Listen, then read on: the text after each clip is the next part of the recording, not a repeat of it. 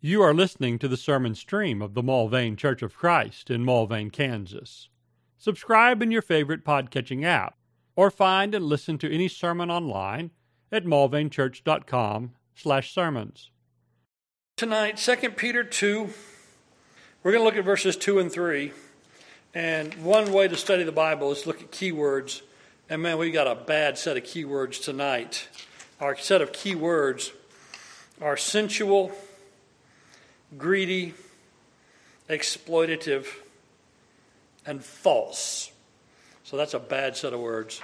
2 Peter 2, we start reading in verse 1. False prophets arose among the people, just as there will also be false teachers among you, who secretly introduce destructive heresy. So last week, when we talked about false teachers, we talked about the destructive nature of the heresy. This is what makes him a false teacher. This is something that changes it from a misapplication, something that's just wrongly emphasized. Sometimes I've heard takes on passages where people just entirely miss the point. But I don't know that makes them all the time a false teacher.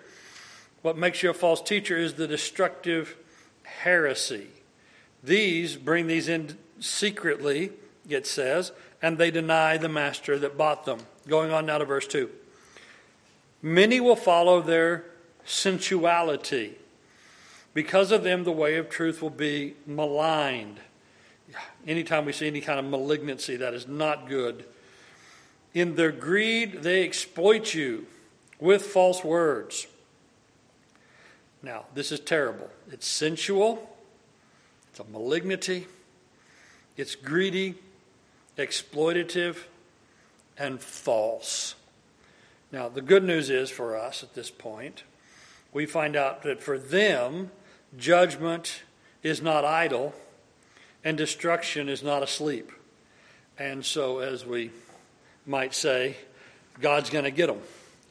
And that is a rescue for those that they would have destroyed. When you have a malignity, when you have exploitative things, you need to have it excised, cut out. You need to have it stopped. So these guys are sensual. So they are doing this of a lusty thing. They are doing this of a worldly thing.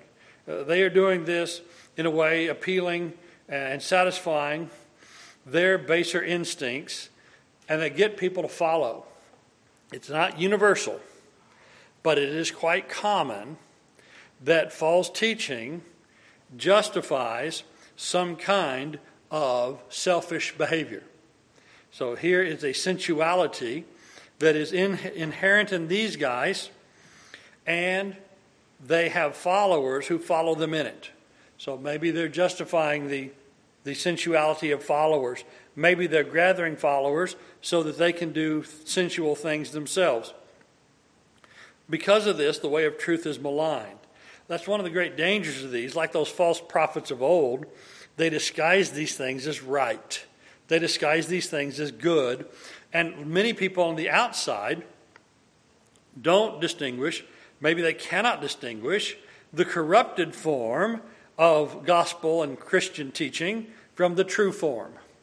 And so how many bad things is said about the church, said about Christianity, and people will say about these, and they'll name some horrible sin, they'll name some horrible practices, some of which have been going on for centuries, some of which are key doctrines of some churches. And they'll say, if that's Christianity, I don't want any part of it. To which a good number of us would say, I agree with you on that. And the Christianity that I know in the truth of Christ doesn't have that in it. And so truth is maligned as these guys are bringing in these terrible things and confusing them and intermixing them with truth. And people think, well, man, if that's Christianity, if that's the gospel. These people do this of greed, verse 3. So here's some more of our key words. Greedy and exploitative. In greed, they exploit you. And so they're getting something out of this. Again, it's a sensual course. And here is a type of sensuality, greed. Colossians 4 and 5. Greed amounts to idolatry. And so, in greed, they exploit you with false words. So they will say things to enrich themselves. They will say things that are false and deceitful, intending to deceive and lead astray for their own benefit. So rather than like what Paul said about Timothy, I have no one except for him who is so concerned for you and the things of Christ Jesus. Well, these are the guys of which he might be disavowing. They aren't concerned with the things of Christ Jesus. They're concerned with the things of self. And so, judgment must come. Judgment, their judgment from long ago is not idle. It's not, their destruction is not asleep. Their judgment is coming. In the next verses, Peter will give 3 examples of that. We'll save that for next time.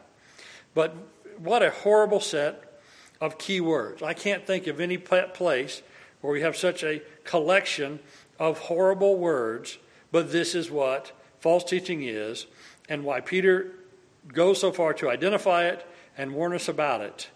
Again, sensuality, malignity, greed, exploitative, and false. And if there's anything I can think of that what would be more contrary to the gospel than false and exploitative? We don't exploit. We help. We're to love our neighbor even as our own self. We're not to ever take advantage of a neighbor. What does Paul say to the Corinthians? Better you be taken advantage of than you take advantage of somebody else. We don't take advantage. These guys do. The followers of Christ put themselves out for others in truth. These fellows take for themselves in falsehood. And the comparison and contrast between that and true Christianity could not be more stark. So let's remember what we're of truth, of light, of help. If you ever think, well, hey, I could get something out of this. This suits me just fine. You might be on this path. You're not on the path of self-denial. You're not on the path of Christ. And so let's follow him in our love for neighbor, in our love for truth, and our proclamation of it. With that, we'll close tonight. Ask tonight if you need to come to the invitation, confessing Christ, the true one, and the one who taught us the true faith for our benefit, what he went through for us, so that we might then share with others, not taking, but giving. If you need to come confess him or confess sin, we offer the invitation as we stand and sing. Thank you for listening to this sermon from the Mulvane Church of Christ. Additional sermons and information available at mulvanechurch.com. Come see what a difference the Bible way makes.